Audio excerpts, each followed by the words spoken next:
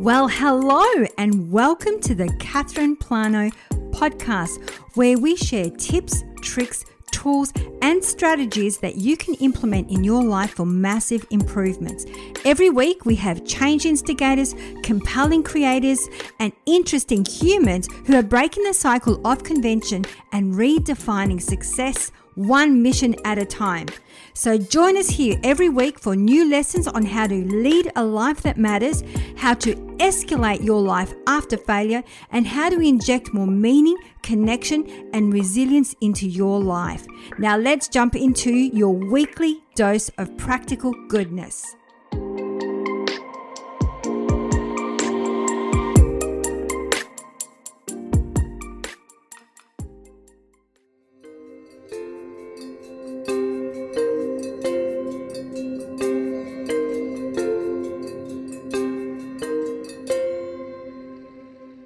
If you find it difficult standing your truth, struggle with trusting yourself, or if you want to find out why you find it so hard to ask for what you want, then this episode is for you.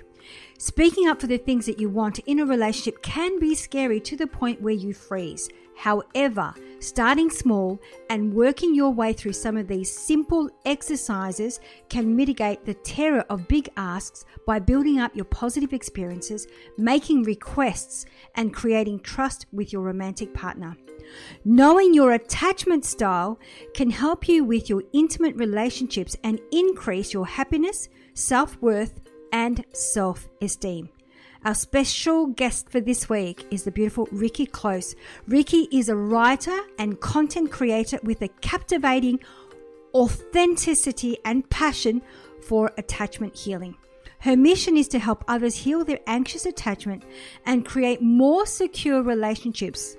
She is the writer and content creator behind Anxious Hearts Guide, a community of 100,000 plus on Instagram. What started as a research project to help transform her relationships from rock bottom has blossomed into a community and collective global audience of over 170,000 anxious hearts. Her goal is to help others improve their relationships by writing about attachment healing in a manner that is easy to understand and implement. Rikki's involvement with the psych and self-help community online inspired her to write the book she would have needed years ago. Her book, The Anxious Hearts Guide, which has already sold thousands of copies in 13 plus countries, is an approachable, accessible, and enlightening window into why we do the frustrating things that we do to chase love and how to rise above it. It's now time to tune into this one very inspirational human being. Enjoy. Well, today I'm super excited about our guest, and we were just having a conversation about our age, but we have got the beautiful Rikki Cloos. Welcome to the show. Thank you so much, Catherine. Thank you. I'm happy to be here.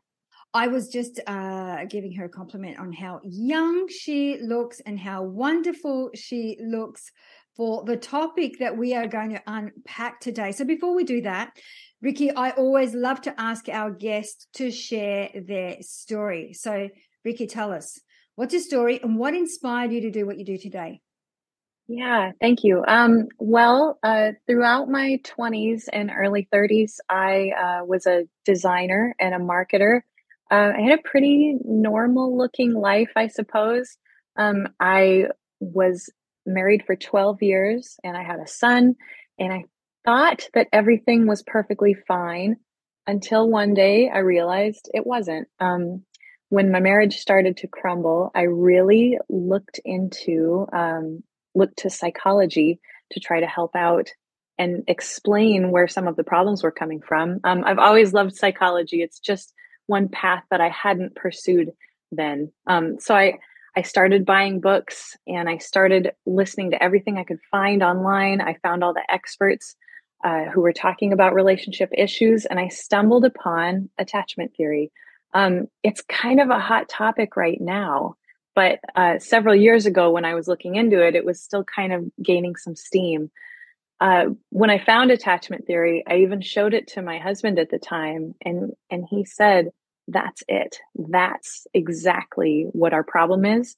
And even knowing that, we weren't able to overcome our issues. And the beginning of a very painful, although amicable divorce was the catalyst for me really diving into what I discovered was my anxious attachment, which was a full 50% of my divorce. I knew I didn't want anything like that to happen in the future. And so from there, I began looking up ways to overcome anxious attachment. Because as you may have heard, it's not like a personality disorder. It's just a set of behaviors that we gain from a young age that did serve us when we were children, but it doesn't in our adult relationships. And they're very possible to overcome. Everyone wants to become secure in relationships. That's the goal. And I, when I found information and tools that got me there, I had to share it with the world. I started an Instagram account as a marketer just to share what I was finding that was helping me to feel happy and secure and like relationships were fun. And I thought nobody's going to pay attention to this, but they did. The account kind of took off. I collected all of my posts and my writings and my research into a little book. And I've been doing that ever since. And that's how you found me, I think, my account and my book. And here I am to talk to the world about anxious attachment, or anyone who will listen, because I can't seem to stop talking about it. I love it. I love it. And before we came on the show, and I think this is really important for all of us to understand, it is a behavior. It's not something that you are born with that you can't get rid of, right? It is something you can work with. The behavior is not the person. We always have to remember that behavior is not the person. Absolutely. And before we came on the show, we were talking about that, and this is my belief. I just, and I might be wrong, so please correct me. I feel like we all have had an experience of an anxious attachment, whether it was younger or in a relationship or at the start of a relationship, but I think we've all experienced it in some way, shape, or form. What do you think? Sure. Relationships are kind of scary. Are they, especially new relationships or potential relationships? So anxious behavior within a relationship is a completely normal human experience. Yeah. And so then for our tribe, I'd love to really unpack through your research, what have been some of your learnings with your anxious attachment style? Yeah. Well, I think maybe the biggest takeaway for me has been that the nervous thoughts that I had, or the idea that partners were never getting as close to me as I wanted them to, learning that those things were symptoms of a problematic way of thinking rather than being reflective of reality was really helpful for me, because I felt very trapped by all those thoughts and overwhelmed. Like, what am I going to do with all of this? Before I realized that I was kind of stuck in a way of thinking and a way of looking at the relationship that wasn't necessarily the best way of looking at it. That helped. It helped me feel like there was a way out, like there's different ways to approach this. And it also really helped me feel like, kind of, this is a strange way to put it, but one, that I wasn't really the problem, in that I wasn't unlovable, but two, that I was kind of the problem. It's like the way that I was looking at it was contributing to the issues, and that I could do things on my end to make it better, which was very powerful. I needed some power back then when I was feeling so powerless and hopeless about it all. So the thing that gets me, and I've done a little bit of research around this as well, and my partner and I, I'm avoidance attachment, and you are. Oh, really? Attachment, yes. And so I really unpacked that, because it actually comes from me moving from one place to another. So my parents did a lot of work and always got looked after by different people, and then moving around a lot, that I got to know what it was like to look after me. And so I just didn't know how to accept help to this day. Right? Yes. And then, so of course, then my partner's completely opposite. So understanding these styles, like you said, like once you became aware that part of it is me, but then part of it is this behavior.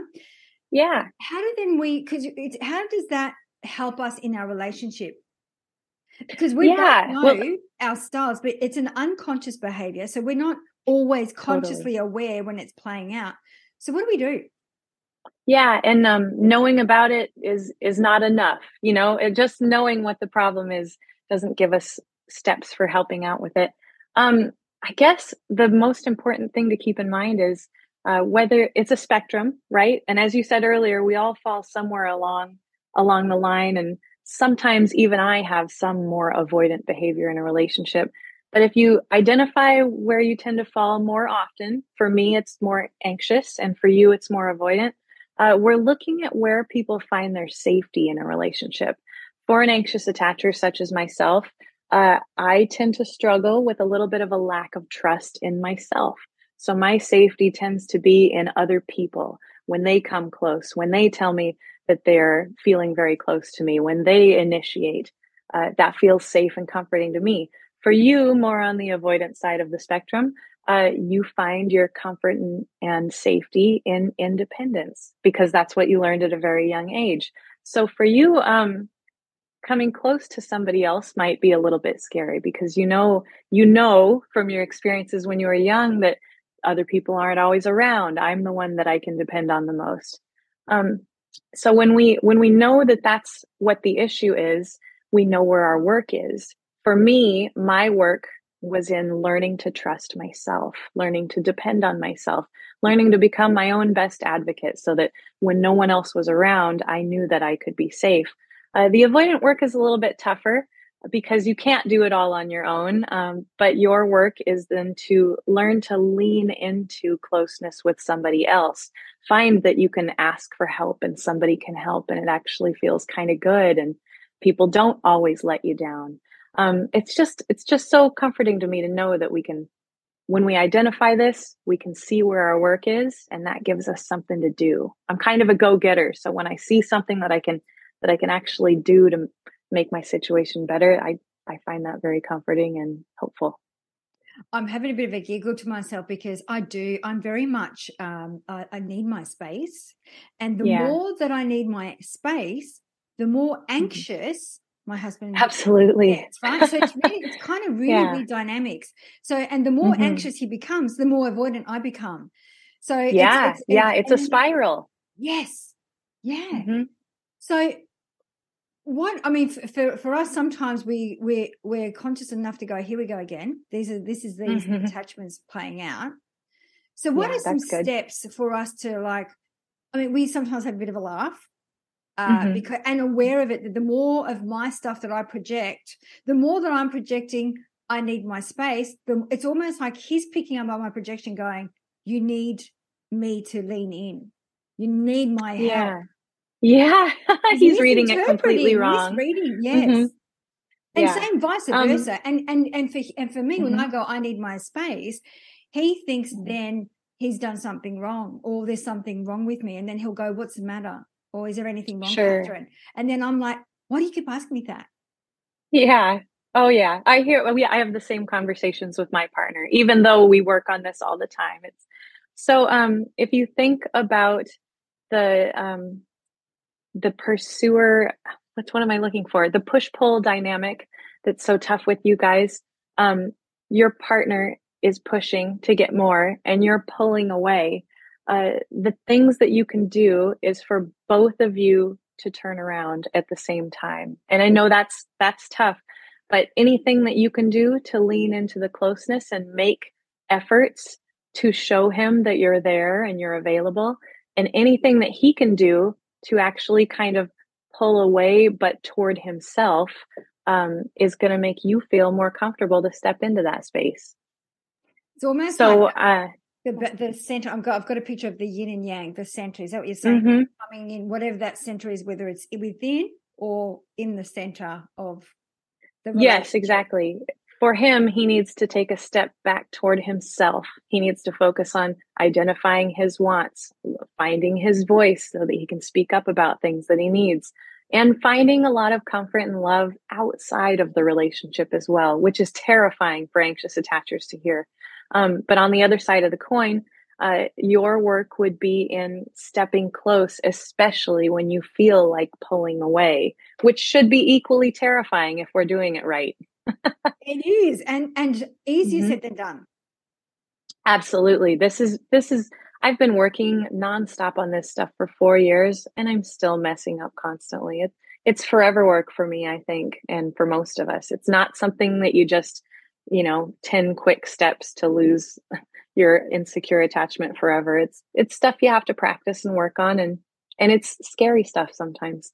Mm-hmm. So how do we move into secure? You were talking about everybody, wants to step in and feel secure in their relationship. And I can't say there are times, even including avoidance, there are times I feel secure and there are times I don't feel secure.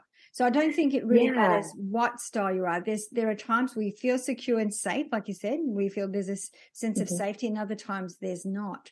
So what are some of those things that we could do to feel, it doesn't matter what style you are, but to feel secure? Mm-hmm. Well, it's funny. It's funny that you happen to be on the avoidance side. I was not expecting that. Most of the people who ask for a podcast interview happen to be anxious, hence the reason they're following my page. So let me think really quick. There's definitely work that overlaps for both sides, but most of what I look up has to do with anxious attachment. Our work is very different from the avoidance. So first, I think I'll speak to the anxious side. If you tend to be the one that's chasing your partner, if the sentence, "no one can ever come as close as I need them to be," rings true for you, your work to feel more secure is going to be a step back into yourself. And if that sounds confronting and terrifying too, that's work that you probably need to be doing. You need to be taking yourself on solo dates. You need to be carving out time for your friends and family. You need to be paying attention to the urges that you get to contact your partner, that you're not doing anything about yourself.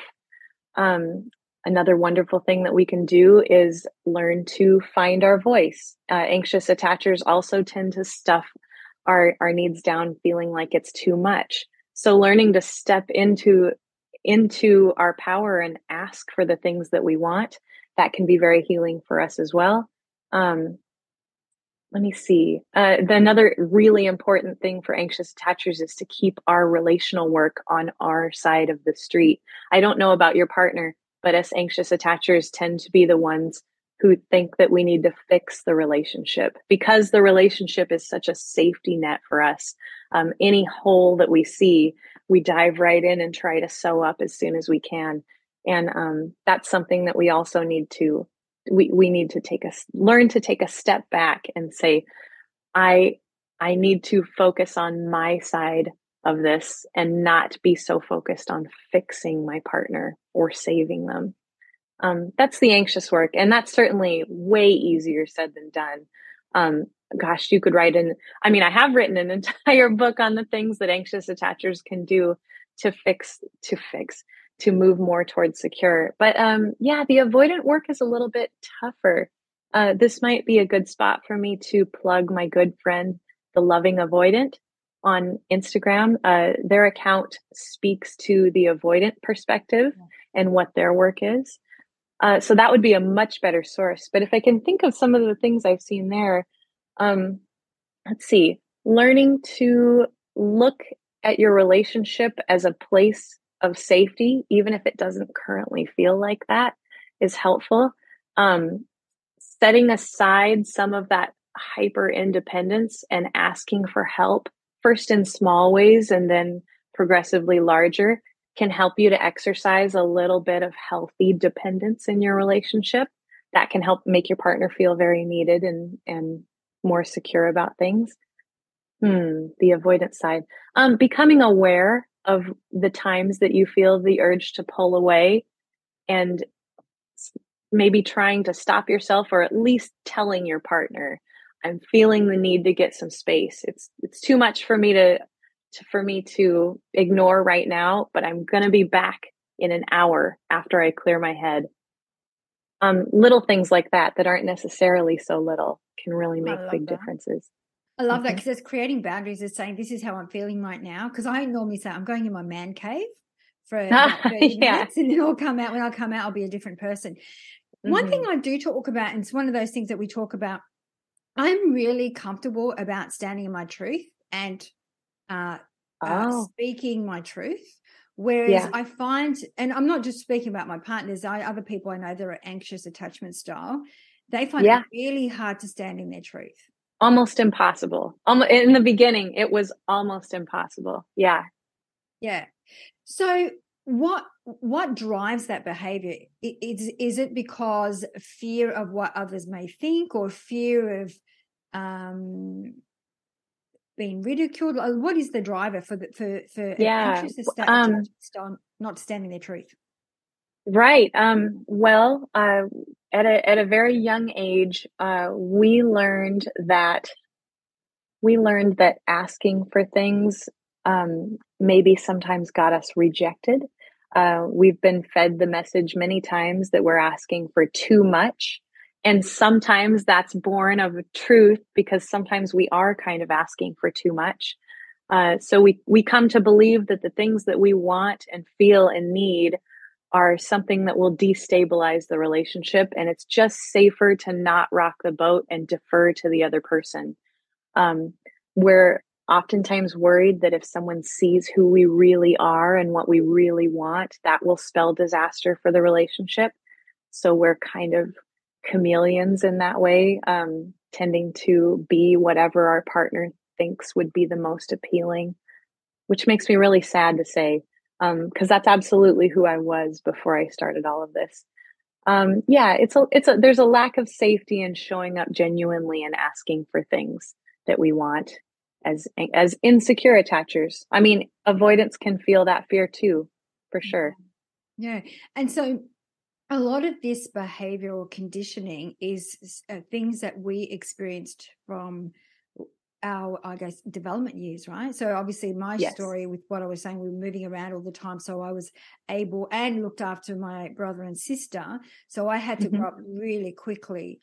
But with anxious attachment, what are other things? I mean, you talked about, like, obviously when you were younger, if you spoke up, maybe you were told not to speak up, it wasn't the right thing, or whatever you asked for probably wasn't, you had no right to ask for it. Are there other things that play on that, like that? Absolutely.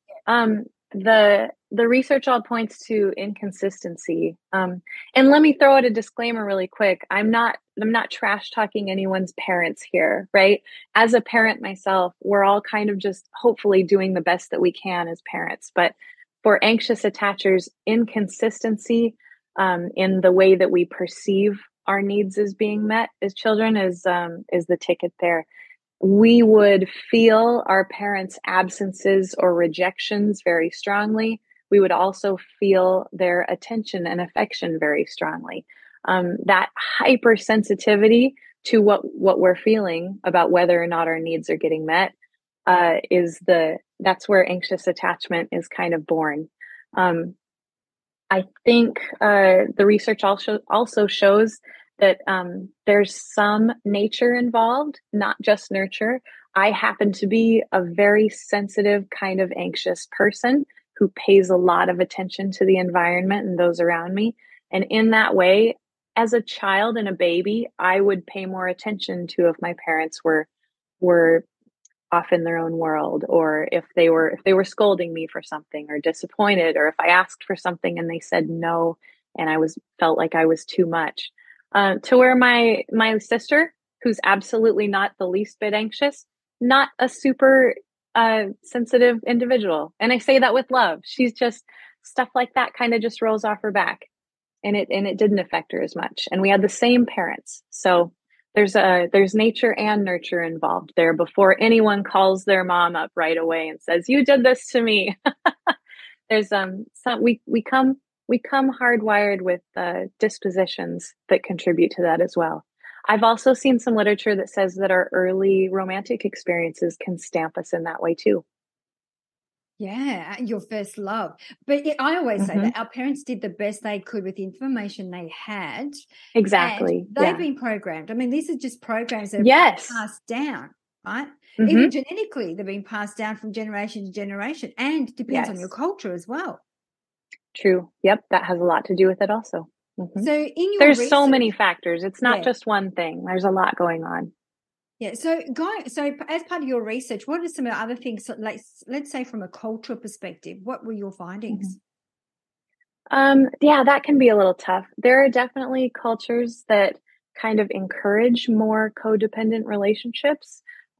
So somebody living in a culture that really glorifies sacrificing your needs for the collective good or the relationship would probably be less avoidant and independent.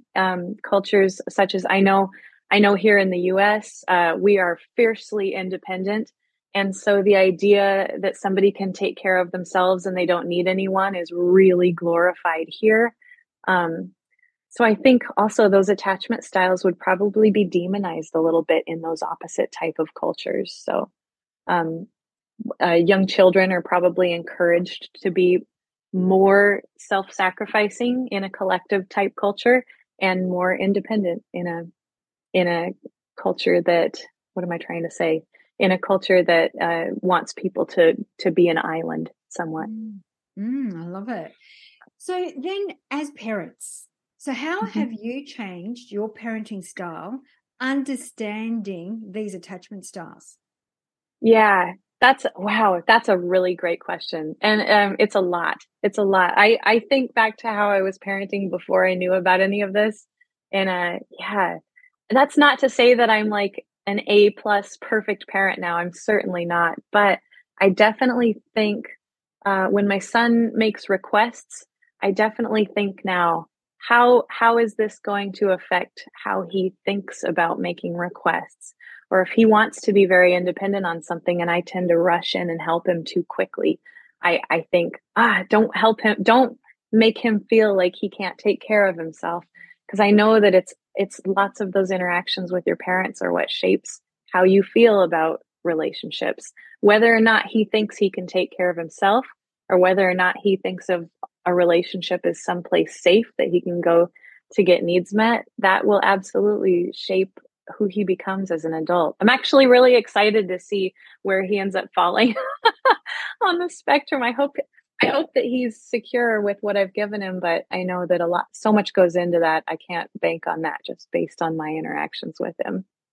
My son's 28, and I was having a conversation with him when I Mm-hmm. was doing this research myself, and he's definitely avoided attachment. Really? Well, I was a single Oh. mum for 11 years, so it was Oh, like okay. Yeah. I had to do the best I could at the time. Sure. But when I researched this, I shared it with him, and I said, Mm-hmm. now that you know this information, it's gold, because you're going to be different with Yes. your children, because Yes. these are programs, because I'll say to him, like, that's not yours, that's my stuff, that's my program. And so I'm starting Yeah. to become more aware of these programs that I've imposed on him. Yeah. Yeah. I'm looking forward to that. My son's he's only 10, so he's definitely not out in the romantic world yet, but when he is, I'm going to share that with him too. Yes, Thanks. absolutely. No, that's okay. That's okay. The other thing I wanted to is for our listeners and our viewers, like, what are some of the things that go through an anxious attachment mind? What are some of those things, like, will she or he leave me? What are some of those things that they go through? Yeah, let me think of and these are the kind of things that if you stumble upon one of the tests online are actually great because they're full of these questions like, do you relate to this statement? Do you relate to this statement? And some of those statements for the anxious attachers would sound like, well, the hallmark one that I've mentioned a couple times already is, no one will come as close to me as I want them to. Let's see. I will be rejected if I ask for things. Of course, I want to come up with really good ones. I don't want to, let me think. For me as an anxious attacher, um, the things that I want are not important to my partner. That would be something that they would think. Um, it doesn't matter if I ask for things, my partner won't care. That would be an anxious attacher sentiment as well. Um, hmm. I I feel like I want too much. That would be a statement that an anxious attacher would agree with. Um, I feel like if somebody saw the real me, they would reject me. That's one of them. I highly recommend hopping online and finding the test over at yourpersonality.net is run by a psych department at University of Illinois, I think it is. And those questions are just amazing. But when you hear the questions, like none of those questions probably set much off in you. But hearing people want to get closer to me than I'm comfortable with, that would be the kind of thing that you would probably relate to as a more avoidant attacher. Um, I feel intruded upon when people need to know where I am and what I'm doing, that kind of thing. I'm trying to think about things that my partner would say because he leans more avoidant for sure. Do opposites Yeah. attract? Oh, 100. Yeah, absolutely they do. Yeah, that's one really sad part about attachment theory is that for the anxious attacher, um, we hold all those things that I just said as truth. And so if I'm sitting on a date across a table from somebody who's just really engaged, they love all my requests that I'm making, they have so many questions about me and my needs, that doesn't feel like love. I found myself bored stiff on all of those kind of dates. But if I'm sitting across the table from somebody who's mostly talking about themselves, they're very busy, it was hard to pin the date down, that confirms my worldview that I want too much. Other people are too busy for me. I need to do something special to earn the love of this elusive creature who I can't pin down. Yeah, and those sparks and that insecurity and tension very much feels like romantic love to an anxious attacher. And I would actually have to pick your brain on what makes sparks fly for an avoidant attacher, because I have not done very much research into what it feels like for an avoidant falling in love. And it also depends on your level of avoidance. If you are mostly secure but just tend to have some avoidant tendencies, you might like sitting across the table from somebody who's very attentive. And but if you're very, very avoidant, I suppose somebody who's going to be very clingy or needy might feel safer to you than somebody who has lots of independence, because you think, okay, this person really needs me. They're not going to go anywhere. That's what I would assume an avoidant attacher might think, who is deeply mired in avoidant behavior. Yeah, I think, look, I honestly think we go through our moments. I think that I probably fluctuate secure and at times avoidance, and then at times, like the pattern I was talking about, the more anxious my partner is, the more avoidant I am. It's kind of like Absolutely. when I become the observer, I can really see it very clearly how it plays out. And so it's about having those conversations. So now that you're in a different relationship and you're both aware of it, are you both working at this consciously to be secure in your relationship as often as possible? Yes, both of us are. And I have to say, for the first year and a half of the relationship that I'm in now, he was not. It was just me deep in my books doing all this research, working on my own side of things. But I became so calm and so happy and such a safe place for him to land, that eventually he came to me and he said, "You're a different person than the one that I met, and I want in." He was like, "I don't know what you're doing, but I like it.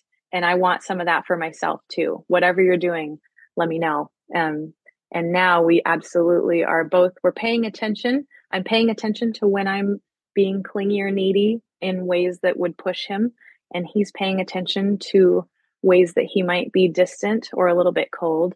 And we're both trying to do an about face and head the other way when we see ourselves in those behaviors. And it's been wonderful. That's not to say that those behaviors don't still happen, but we know how to recognize them. We know how to point them out for our partner when our partner recognizes it, when we don't. And it's much better now. Yeah, it's interesting because I've always said to my partner that because behaviors are unconscious, give me the feedback so I know when I'm doing it.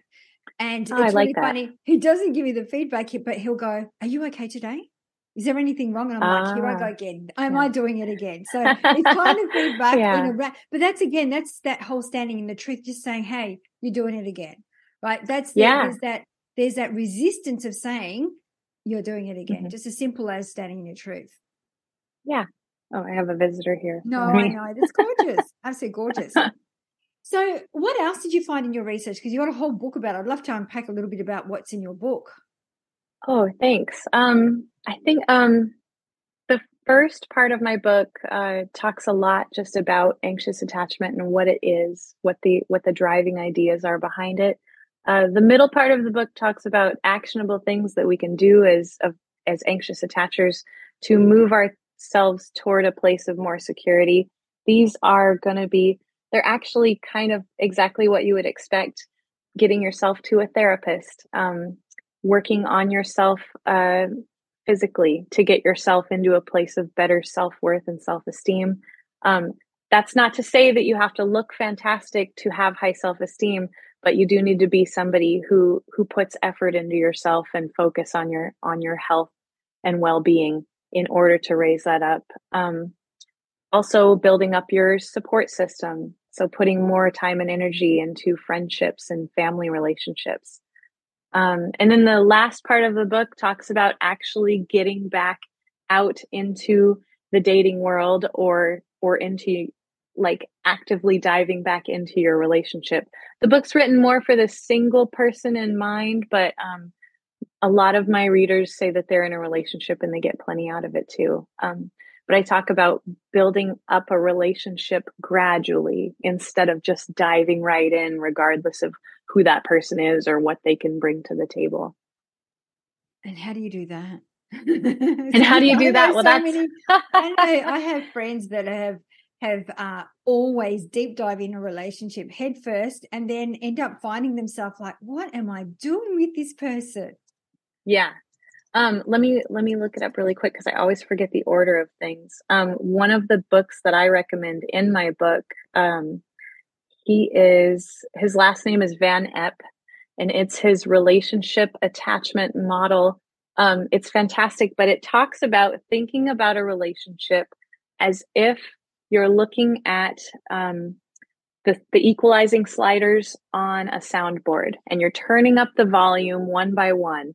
The very first slider that you want to turn up is labeled knowing. You want to get to know someone, which seems, that seems like really exactly what you would think, but a lot of people don't do that. They'll dive right into commitment or they'll dive right into physical intimacy.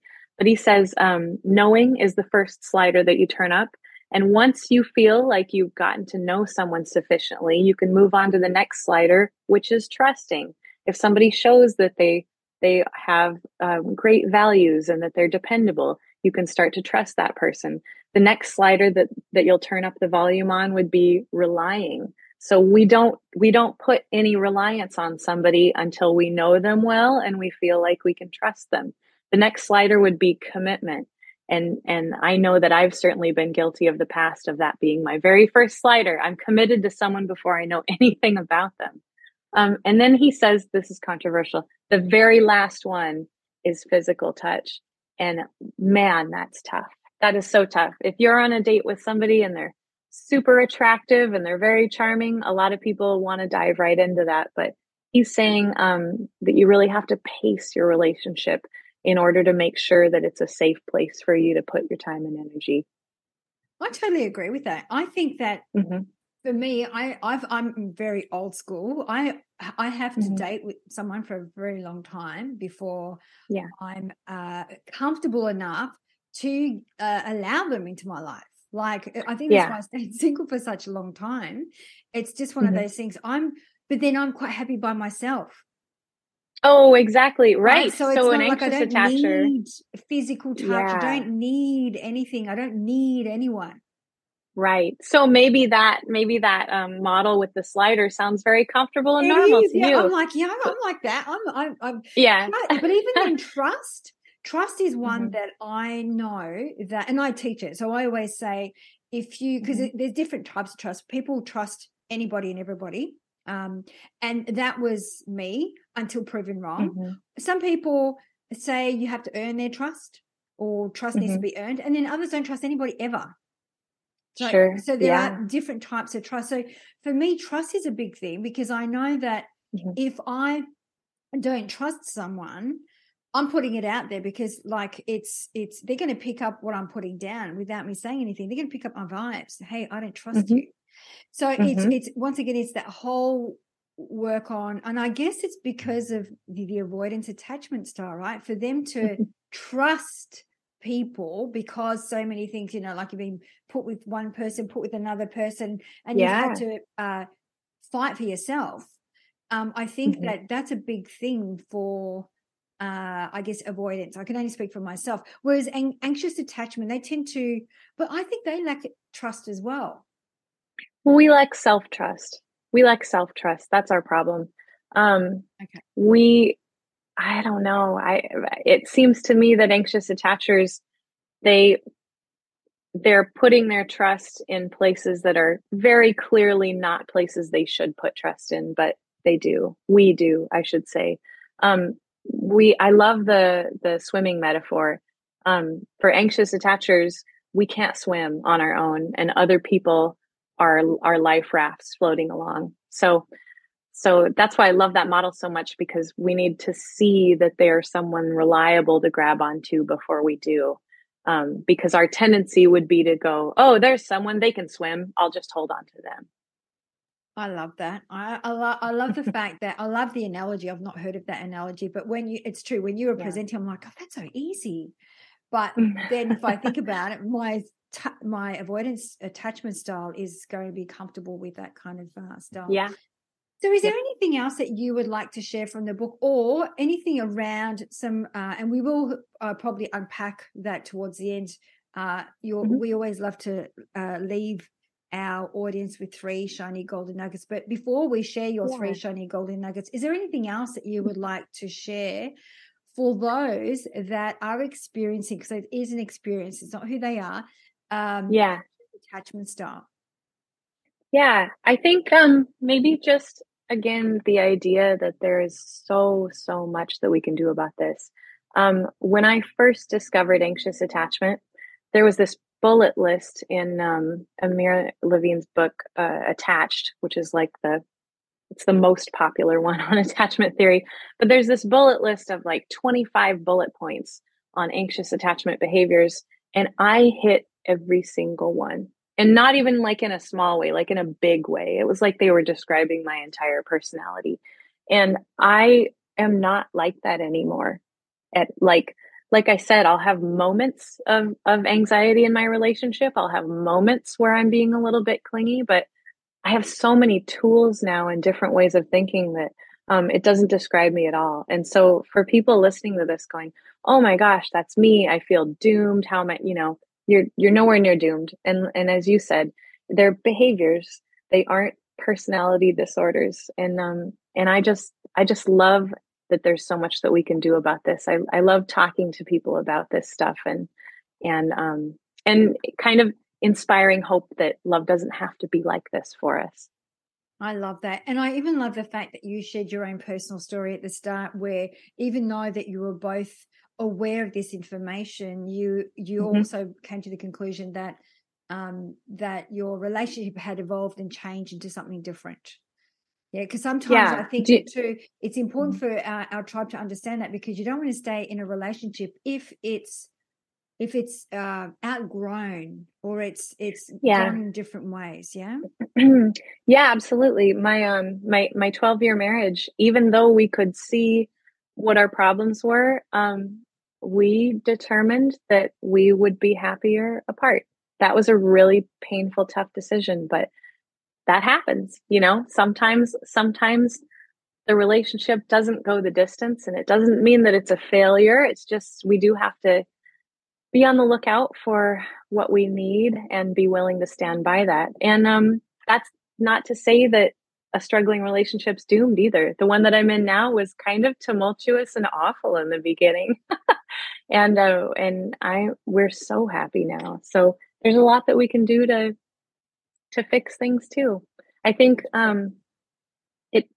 It takes a lot of bravery to be able to look critically at a relationship and say, is this working for me? And if not, I need to step away.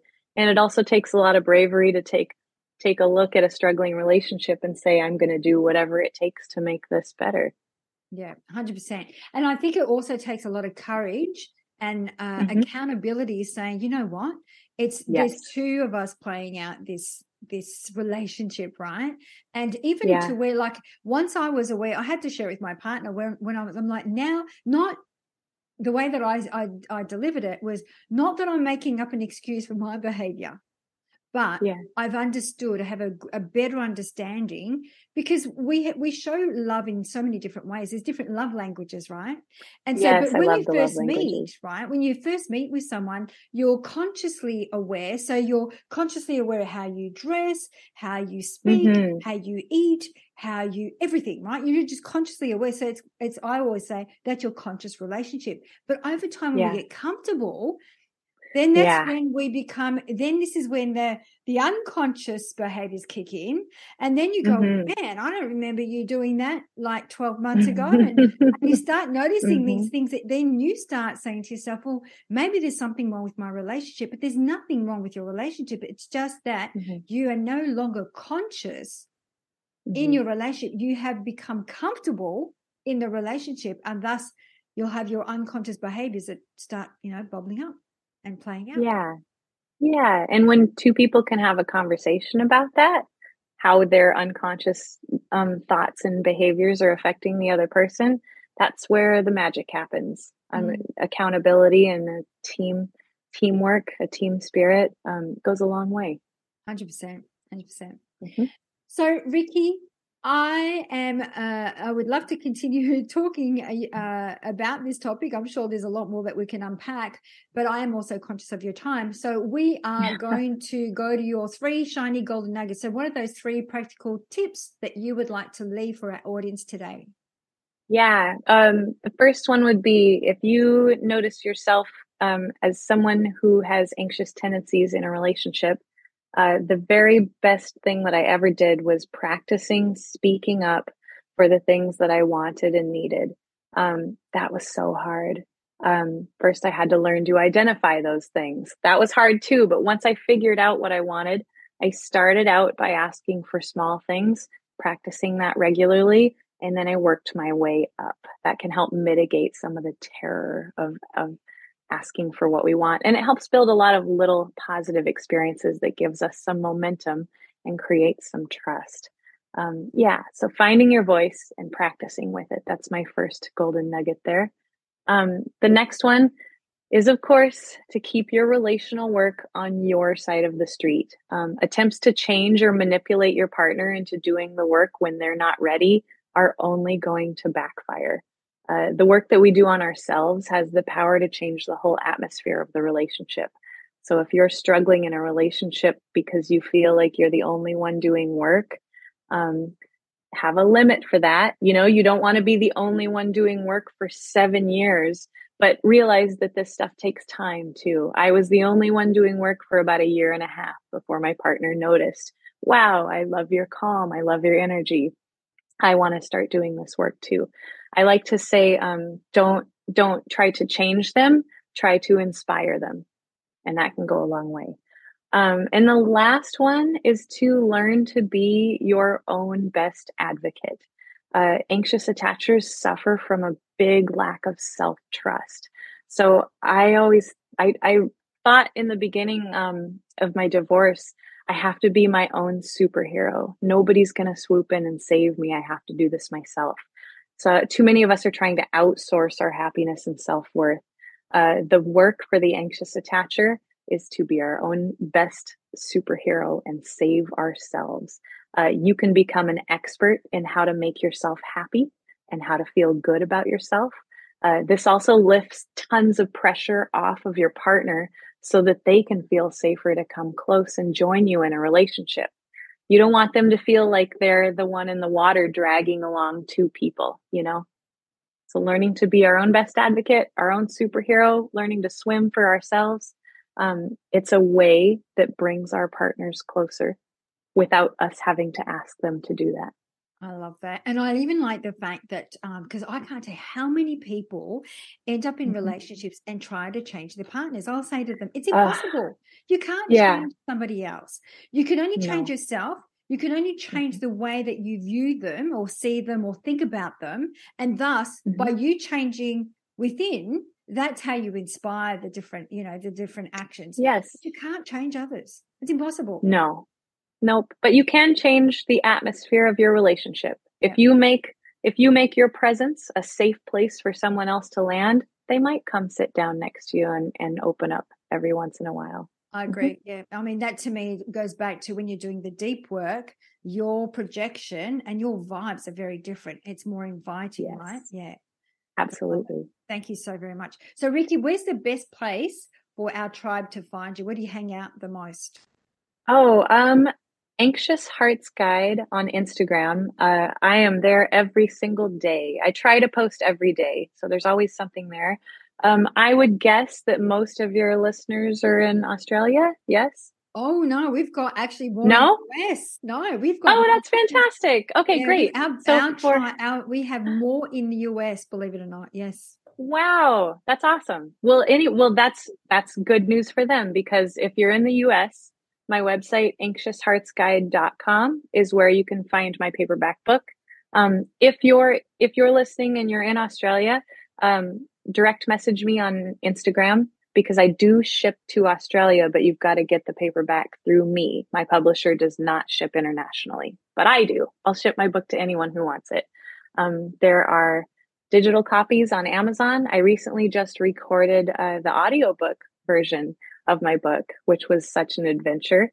So if you want to hear yours truly reading all those words, for the audiobook fans, it's there. Yeah, Instagram's probably the best place. I've been dipping my toe into TikTok a little bit, but I don't love that one as much. Instagram's where you can find me. Anxious Hearts Guide. Well, we'll have that in the show notes. Thank you, Rikki, so much for coming on the show and sharing your vulnerability with us too. I felt like you're really open and vulnerable, really easy to speak to. And thank you for sharing your time and your energy. Thank you for having me. This was a joy. Thank you.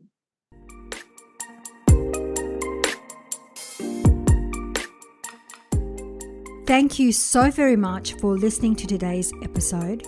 If you loved what you heard and this topic really resonated with you and you think it will help others, please click on Share Show with your friends to help make a difference. And if you want to be part of our mission to help empower the conscious people of this world to learn and grow, then the best way to get involved is to click on Follow Show or leave a review on iTunes so that we can give you a shout out on the show. If you have been a long-time listener of the show, you know we are big on delivering content that is valuable for you. Content that will address your pain points. So if you have any questions or ideas for a podcast show, please reach out and we will create the content to meet your needs. Yes, you heard right. If you have topics, themes, or special guests that you want to hear from, please send us a note to support@catherineplano.com.au and we will create a show especially for you. Wherever you are in the world, sending you love, blessings, and peace. Namaste.